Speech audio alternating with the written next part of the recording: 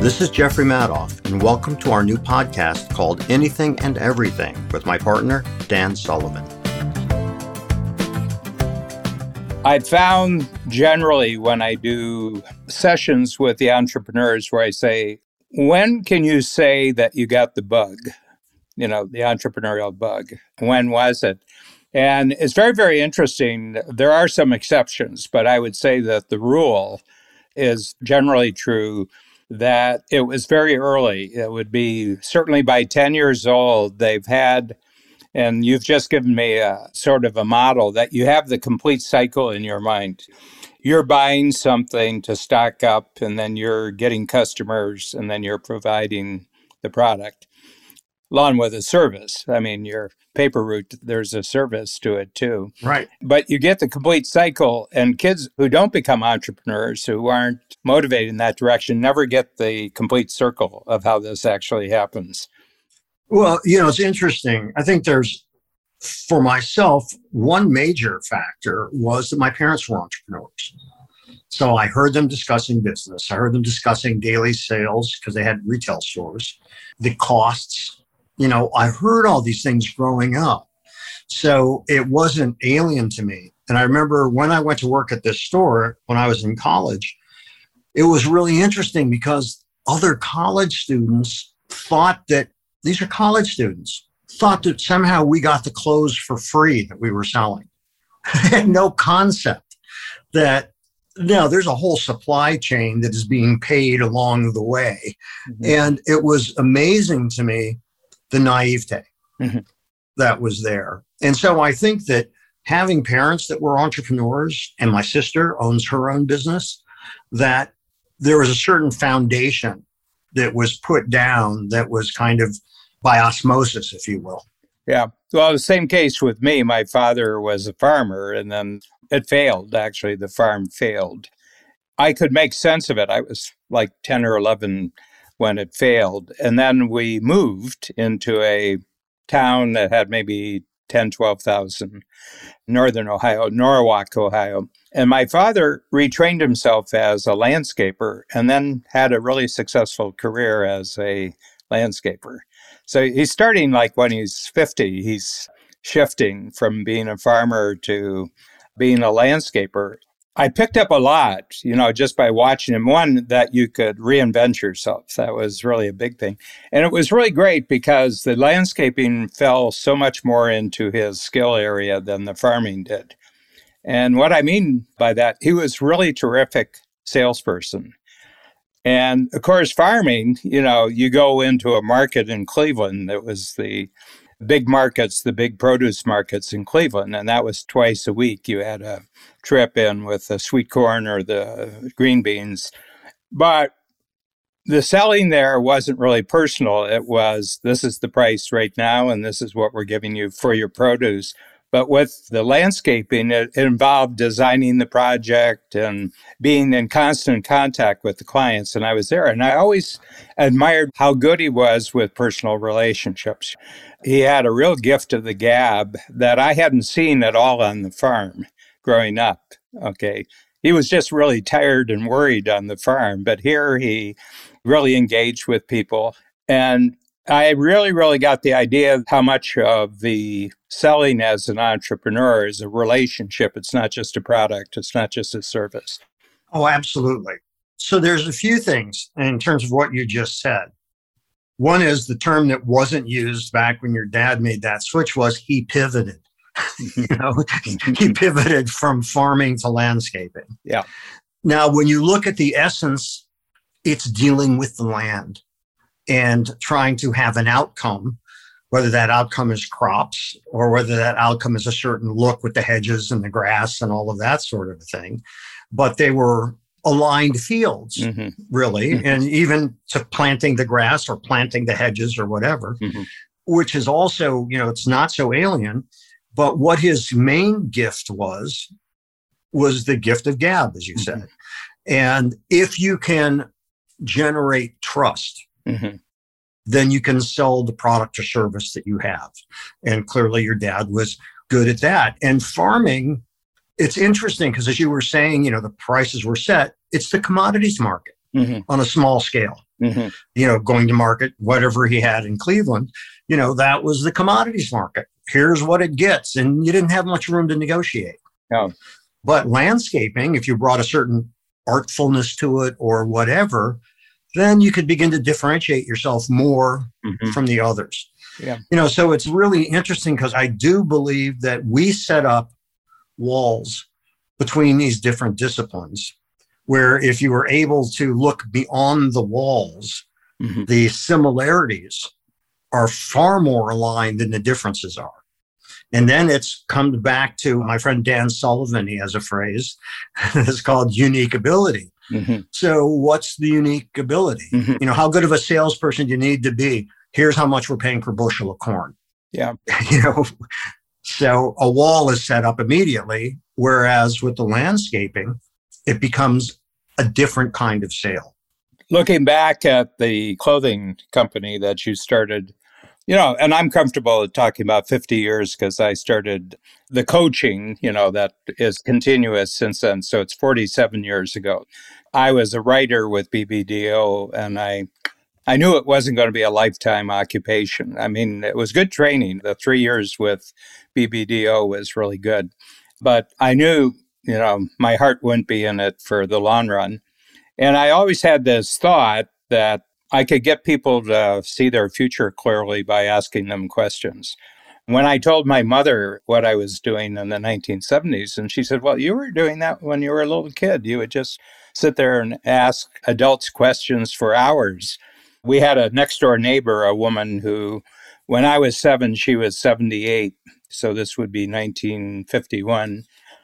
She had been born on the farm and she had never spent a night anywhere else except the house that she was born in, the house she grew up in, and the house she died in. She had never traveled more than 15 miles in her life. She was born in 1873, something like that. I think that was the year she was born. So you think what she didn't have on the farm, think of all the things. There was no tractors, there was no electricity, there was nothing that was really there in 1950. The feeling I got is it doesn't matter when you're born, life is full. Yeah. I mean, we look back at previous times and we think how empty their lives are. Their lives were just as full as our lives, Well, they're born and it's modern times. Yes.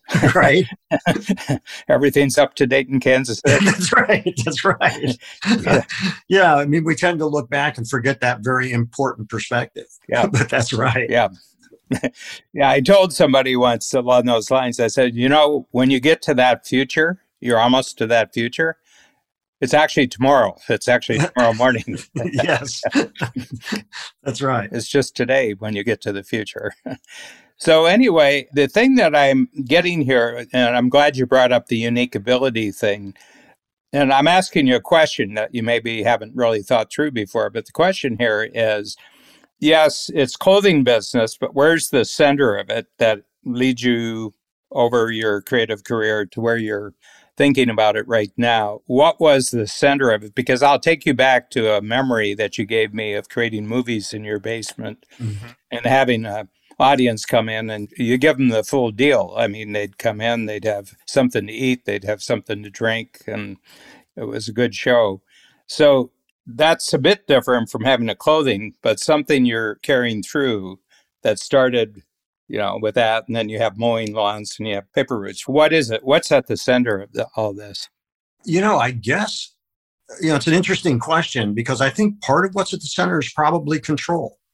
I wanted to do what I wanted to do and make money doing it. And so it's probably that there's that control that I wanted over my life. Whether that led to financial wealth or not, what was more important to me was that I was doing something that I was engaged with and I was setting the terms for the engagement, as opposed to having that set by somebody else and having to fit in and make that something I wanted to do. Well, you're also setting the terms for promotion. Well, right. True. Based on the success of the business. Yeah. That's right. Yeah. You weren't going to have to ask somebody for a raise. That's right. You were going to create the raise. That's right. No, that's absolutely right. And that actually triggers in me one of the phrases that I hear so much at the entrepreneurial conferences and all that is, everybody says, well, I want to create value. And I think that's bullshit, because what they want to do is create a lifestyle that they think they want. And that's number one, and so that creating value means I need to sell you something in order to do that. I have this book. It's called Wanting What You Want. And I said... Is that written by Ava Gabor? Yeah. No, I said it's an interesting thing, when people say they want something, that they then create a story that they're not doing it for themselves. Right. They're saving the planet. They're yes. saving the planet and everything else. And I said, you have to realize that there's two parts to your statement. One is what you want, and the reason why you want it is because you want it. Right. But then you have to make up a story for it to be socially acceptable. Right. Absolutely. Or you think you do. You think you do. Right. Absolutely. I find that really interesting because, yes, you think that you have to, and that all these people who are creating value are altruistic. And there is nothing the matter with fulfilling your own needs and your own desires, of course, as long as you're not taking advantage of and abusive and all that stuff that doesn't fly, whether you're an employee or the boss. Yeah. But I think there's nothing the matter with admitting, well, yeah, I'm doing this because I really want to do it. Yeah. And it's fun and fulfilling for me, and that's what I want to do. The value proposition is a sales proposition. Well, here's the thing, and I wrote when I went to college, my senior year, the thesis, you had to have a senior year thesis, and I did it on Adam Smith, The Wealth of Nations. It was very, very interesting about Adam Smith. He was a Scot, and the book was actually on commission. A group of merchants in Edinburgh wanted to actually create a thesis for the government of the United Kingdom, Great Britain, that they would start lowering the tariffs and actually allow trade to move in and out of England without tariffs. And Adam Smith was the person who went to it. But he wasn't an economist because the word didn't actually exist. The book came out in 1776, so big things were on the move in 1776. But he was actually, the title, they've changed it in the academic world, but he was a professor of moral philosophy. Mm-hmm. I was in Glasgow on a trip over to the UK, and I went to the cemetery where Adam Smith is buried. And on the tombstone, it's Adam Smith, such and such date to such and such date, the author of The Theory of Moral Sentiments. So everybody knows Adam Smith for Wealth of Nations, but the book that, I guess, if you had it put on your gravestone, it probably meant more to you, or it meant more to the people who did it. It's very interesting, the two paragraphs, the paragraph that opens the Wealth of Nations and the paragraph that opens the Theory of Moral Sentiments. On the Wealth of Nations ones, it's that it is not out of kindness that the butcher, the baker, actually creates the product and service. They do it out of their own self-interest. In the Theory of Moral Sentiments, he writes that in spite of the fact that all human beings are self-interested, yet we have the capacity imaginatively to put ourselves in another person's place and understand what that person wants and what that person needs. So my sense is that the value creation proposition is part of the sale. Oh, yeah. That you're not going to make a sale unless you have a keen insight into what another person is actually looking for and what they would consider, paying for. So my feeling is that these two things of your own self-interest, but also understanding another person's self-interest, go together as the entrepreneurial skill. Absolutely. And of course, I think you just spoke to the essence of negotiating. That's negotiation, right? You're going to be a better negotiator if you understand what the other person wants. Mm-hmm. So, yeah, absolutely. And it goes back to the religious roots of the country that, you could never talk about your self-interest, because that was somehow tainted and selfish. So it had to be something that seemed to be more morally elevated. I want to bring you value. When, as you said, and I completely agree, it's a sales proposition. So There's a test in society, that people grow up and their parents take care of them, and then they're in the school system, and then they get out into the marketplace. And there's this test, maybe, that you have to be able to go through other people's thoughts about what you're doing and get to the other side. And that really proves that you're an entrepreneur, because you can be talked out of it by people who say, well, why don't you devote your life to this? Or why don't you devote your life to that? And not go into the grubby marketplace and make $1. And I'm wondering if there's a kind of a test there that only the true entrepreneurs will ignore what other people think about the activity or think about committing your lifetime to this. And you get to the other side and you realize, okay, all I have to really deal with is myself. Well, I think that there are people who are doing things that are innovative and interesting and all of that who aren't entrepreneurs. And they, in fact, like being in a structure that affords them the opportunity, whether it's being surrounded by equipment, by potential helpers, things that can help them actualize ideas and explore without the responsibilities of owning a business. Mm-hmm. And, of course, thank goodness there are people like that. So, I think it's an interesting proposition, because I think entrepreneurs intrinsically aren't, how can I say this?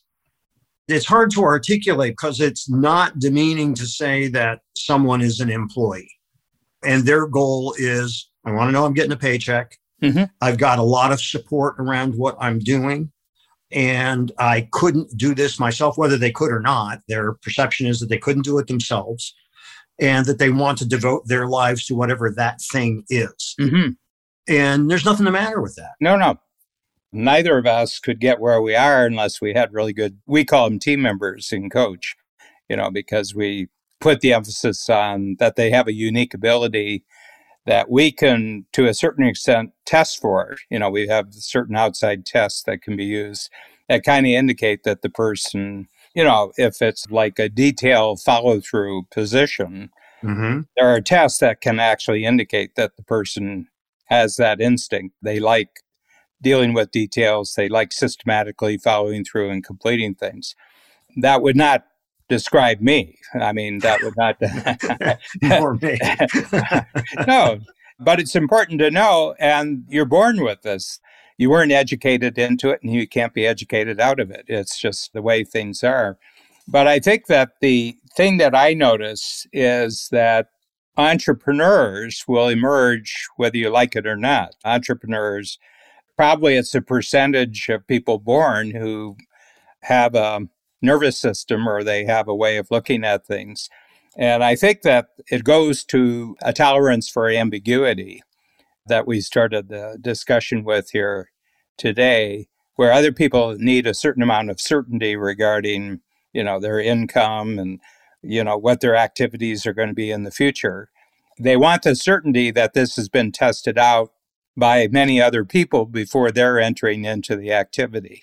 I think you're right. I think there's another possibly equally important factor to consider, and that is a certain dislike of people telling you what to do. Yeah.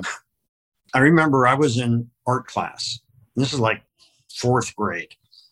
And, I was a pretty good drawer from the time I was even preschool. I could always draw well. So I used to draw all the time in class. So Mrs. Turney comes with her art cart into class, and we were supposed to be doing crayon resist. If you remember what that was, that, the wax of the crayon wouldn't take the watercolor. And so you'd do this stuff. It had no interest to me at all. So I kept drawing the stuff I was drawing. And at that time, you probably remember Davy Crockett, mm-hmm. And so I was drawing images of the battle at the Alamo. Mm-hmm. And, that's what I wanted to do. And Mrs. Turney said, "Where's your crayon resist?" And I said, "Well, I'm doing this." And she said, "I gave you an assignment." And I said, "Yeah." And I finished it. There it is. But this is what I want to do. And she said, "You either do what I tell you to do or you do nothing and sit there with your hands folded." So I clasped my hands and sat there and didn't do the assignment. Mm-hmm. Even as a kid, I thought, well, this is art class. I'm creating some art. Hmm. Leave me alone. Let me do what I want to do. Yeah. I'm not hurting anybody, you know. But I think that this is a dynamic that goes on, continually. I mean, any society on the planet at any given time on the planet, there's a point where your individual life collides. If you're destined for a path like the two of us have taken throughout our lifetime, there are certain coming to grips situations with other people That are defining. Yeah.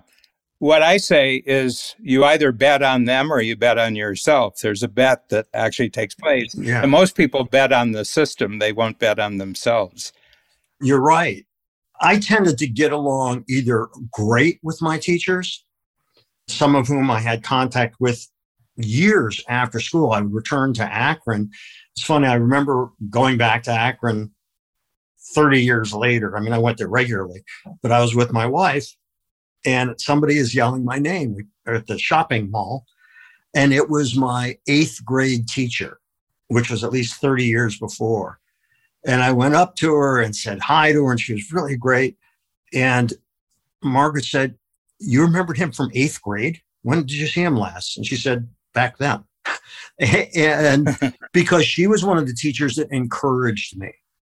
Mm-hmm. And she was fabulous. She was really smart. Mm-hmm. She had a great sense of humor. Mm-hmm. And she was very open and not squashing kids' expression. Yeah. And when I was in college, we had to do an assignment. And the assignment was, tell the similarities and differences between 2 newspapers. So I did the Wisconsin State Journal and the New York Times, and talked about how the New York Times, you could fold it into quarters and still read it as your strap hanging on the subway. So the layout of the paper was determined by how people actually consumed it, which I thought was really interesting because I never thought about that before as I was researching. Mm-hmm. And I thought about, the time of day it was delivered. The New York Times comes out early in the morning and sort of sets up your day, as opposed to Wisconsin State Journal, which gets delivered an hour or so before dinner, And so all these dynamics, the professor and I didn't get along. So I'm passing him on Bascom Hill, and he says to me, "Well, you might like to know, Jeff, that you got the lowest grade in the entire class on your final exam." And I smiled and said, "Wow, thank you." And he said, "Thank you? What do you mean, thank you? I told you got the lowest grade." I said, "No, you made me distinctive." It's really hard, to stand out when you're somehow in the middle. But whether you're really up or really down, somehow you're distinctive and you stood out. Mm-hmm. And he hated that. Now, I knew he had it out for me the whole semester. Yeah. And I wasn't going to give him the satisfaction of getting me on that. And I, in fact, thought that learning how a newspaper was folded and what was the genesis of that actually was valuable knowledge. Oh, yeah. So there are always those people along your path in life that try to block you. Mm-hmm. Because as much as you like a certain kind of freedom, they thrive on restriction because that means control. Yeah. It's going on 30-year relationship with Kathy Kolbe, who created the Kolbe profile system. Her father was very interesting. Her maiden name is Wunderlich. So the Wunderlich test was a test that was created for the U.S. military to sort out whether people were going to be leaders or followers. Okay, and it's essentially an IQ test, and it's used today. I mean, Wunderlich is still a very well-known test. She had a falling out with her father because she felt that IQ was not an indication of any future success. It was actually a capacity to take tests that presented with a certain test, you will do well on the test if you have a high Wunderlich score. Okay. So she said that she didn't feel that it had any impact in the outside world, that somebody could get a very, very high test on her father's test and it wouldn't indicate anything regarding whether they'd be successful in the world as a result of taking this test. So she created another test, which is called the Kolbe profile. And what it does, it said, left to your own devices, how do you most effectively take action to get a result? That's the whole thesis of the Kolbe. that if you're just permitted to organize yourself the way you want to, what's the way you choose to actually get to a result as successfully and as quickly as possible? And I saw the relevance of it right off the bat because it seemed to me that it was designed for Jeff Madoff. It was designed for him, okay? And what I would say by that is that probably all the teachers that you had that you really liked and you got along with, they said, Jeff, this is kind of the result we want you to get to, but it's kind of up to you how to get there. Well, yes. But the art teacher, she wasn't even thinking about you getting the route. She wanted you to buy into her method. Exactly. So that raises an interesting question to you, Dan, because you're dealing with a classroom of people, metaphorically, all of whom are entrepreneurs, all of whom share some of these traits that we're talking about. There's pretty good overlaps for large numbers of people. Yet you're directing them and getting them to buy into a method that quite possibly in other aspects and areas of their lives, they would push away. So how do you herd those people? Because it's like having a whole classroom full of people who want to be highly individualized.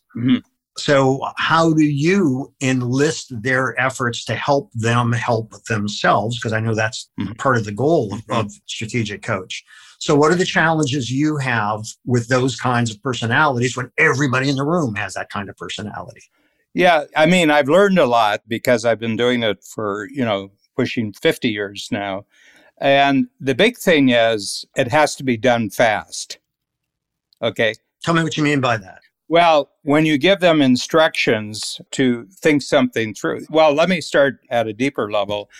What they're thinking about is something in their life. Okay. So the first way you get them, this is not an abstract exercise. I'm going to ask them, here's an example. We have a time system in Coach, which is called free days, focus days, and buffer days. What I observed, I said, is that entrepreneurs are actually closer to professional performers. If you think about professional performers, actors, or professional athletes, entrepreneurs are actually closer in what you do to entertainers. And that would include athletes these days because they're part of the entertainment business. So they have a different time system in the entertainment world than the regular world. It's not weekdays, weekends. It's not work hours from such and such. It actually starts that there's a performance that pays the bills. And that performance can be an hour, 2 hours, 3 hours, depending on whether it's live or whether it's, captured on video or it's captured on audio. But you have to be 100% focused. You have to be 100% energized there. And if you do it right for, maybe 4 or 5 hours of focused work, you can equal the income of people who work solidly for a month, day in and day out. You don't get paid for time, you get paid for results. So I said, that makes your whole world different. You're paid for results, not paid for time. So what we're going to do is we're going to work on something. So one of the exercises, I just created it this morning, so it'll be used this week. And I said, so we have 3 kinds of days. We have those focus days, which are performance days. Then you have another day, which is kind of a rehearsal or preparation day. Okay, so it's backstage day.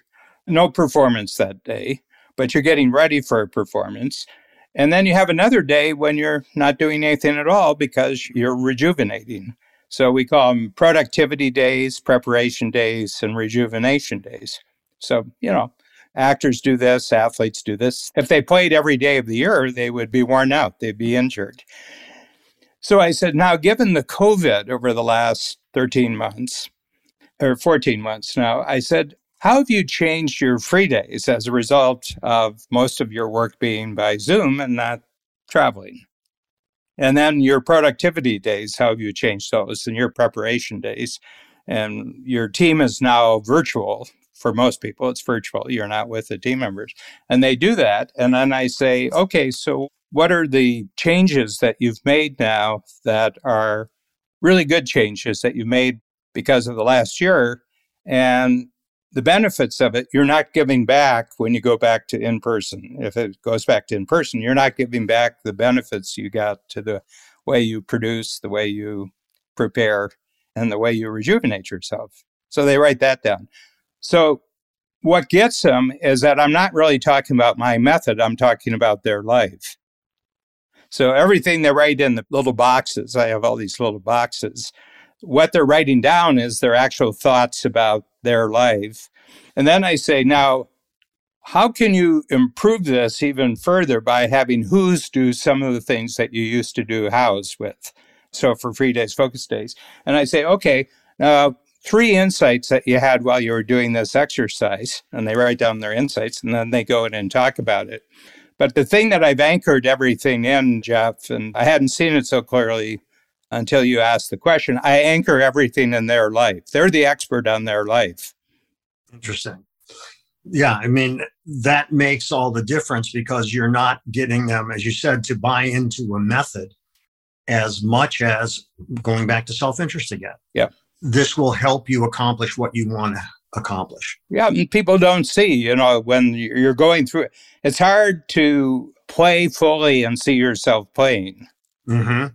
It's very, very hard. So you need people. I mean, Pavarotti couldn't read music. I don't know if you ever saw a documentary on Pavarotti. He couldn't read music at all. And he had a music teacher when he would be in Milan or he would be in, New York, depending on where he's doing. He had his music teacher there, and his music teacher would just take him through the scales and everything else, and he'd have him sing songs. He said, no, you're off. And here's this guy who can't sing a note is telling Pavarotti, you're off. Here, let me go over that again. Saying it. Can't you hear it? You can hear it. And Pavarotti was just like a 6-year-old boy. He was just going through, and he would do that. But then, he'd get out on stage and he was the master of the universe and everything like that. So my sense is that I've tried to create a zone where I can reflect back their experience that was disorganized in an organized way. And they can see how they could improve that performance if they did it again. Well, it's interesting when you're talking about Pavarotti not being able to read music. Ralph Lauren can't sketch. So it plays into the who, not how, in the sense that it's not like he learned how to sketch. He had sketchers. That's right. He hired people to sketch. Give me some sketchers. That's right. I mean, it's the same with me. I have really good basic art skills.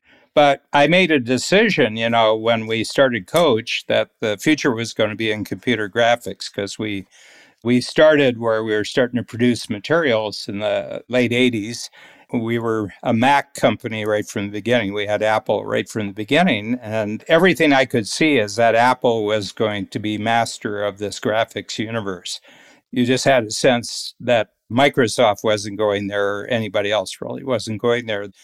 My first employee was actually a 16-year-old who knew graphics, but he didn't know the basics of graphics. He didn't know composition. He didn't know type. He didn't have any sense for color or anything like that, which I do. I have all those skills. But I said, this is the end of my art career as far as developing any skills in this area. I can sketch out basically what I want the person to start with, and then they do it. And I told him about copy fitting, and, I'd had a really good experience with copy and text, and when in doubt, Helvetica. Well, it's interesting because this directly relates to actually everything I've done, because when I started in the film business, I worked with cinematographers, learned how to shoot and all of that. But, I didn't know the technical aspect of that. I had the taste. I could compose a shot, through the viewfinder. I could tell and learned how to direct for lighting also and all those things. And like you with the drawing, it's great to have a certain functioning knowledge because then you can direct somebody else as opposed to, and this is something that speaking as a creative person working for clients, the last thing you want to hear is, that doesn't work for me. Okay. So what would you like me to do? It just doesn't work. No, I heard that. I just want to understand, what do you mean so we can fix the problem that you have, what doesn't work. It's like, you need to give actionable direction. And the way you can give actionable direction is know what you're talking about. Yeah. Doesn't mean you've mastered how to do it. Where we've come now, here in the 2021, I produce now a small book every quarter. I've got a whole team that is part of my team. We're actually doing a video right now on how we put a book together. I can do a book a quarter in 35 hours of my time, start to finish. When I get the idea, in 35 hours of my time later, the book goes off to print. And I just show how over a series of 5 or 6 years, every quarter I get back 4 or 5 more hours because I've created shortcuts. But what I've created shortcuts is with skilled people. So I have a cartoonist. So the books, as you know, all have cartoons. And I work with a cartoonist who's 1,200 miles away and has always been that away. And the programs are so good now. And on Zoom, it's really great because he can actually draw the page in rough form. You have 2 pages. And I said, yeah. And by this time, we have about 20 different kinds of pages. And I said, not that we have them numbered, but he says, it's kind of like a number 13 page. And he says, oh, yeah, right. He says, okay, we do that. And it's a composition. So there's like 20 different compositions. And I said, yeah, but not quite. And we change this and change this. And he's doing all the drawing while I'm doing this. And he's actually writing right on the screen. I can see it right in front of him. I swear now that's all that's needed because I've already created text for him, that what the text is that's being portrayed in the cartoon. And he'll come back the next day and it's finished artwork. It's almost finished artwork, And that's how good the technology is these days, that he can really do it. So what I strive for is that he's passionate about computer technology, graphics technology, and he's a very good cartoonist. He's an excellent cartoonist. So what I do, I want him to get better and better and better and better so that I haven't done any sketching for him in about 2 or 3 years. I can just give him, I said, this, it kind of looks like this. And he says, yeah, I got it. We have one thing, it's called a Bruegel scene. And, Bruegel, who was the, Dutch or German or Belgian, whatever the word is, but he's got these mad peasant scenes, riot scenes and everything else. I said, it's kind of like an angry Bruegel. And I'll come back the next day and he'll have this angry scene. It's got 50 people in it and they're all shouting and everything like that. We can talk about this as part of the process, why you chose to be an entrepreneur, because you can involve yourself in activities and create activities that nobody's ever done before with skilled people who never would have done this if they hadn't been working with your ideas. I'm Jeffrey Madoff, along with my podcast partner, Dan Sullivan. Thanks for listening to part 1 of our conversation today. Join us for part 2, landing shortly. If you enjoyed it, please share it with a friend. For more about me and my work, visit acreativecareer.com and madoffproductions.com. To learn more about Dan and Strategic Coach, visit strategiccoach.com.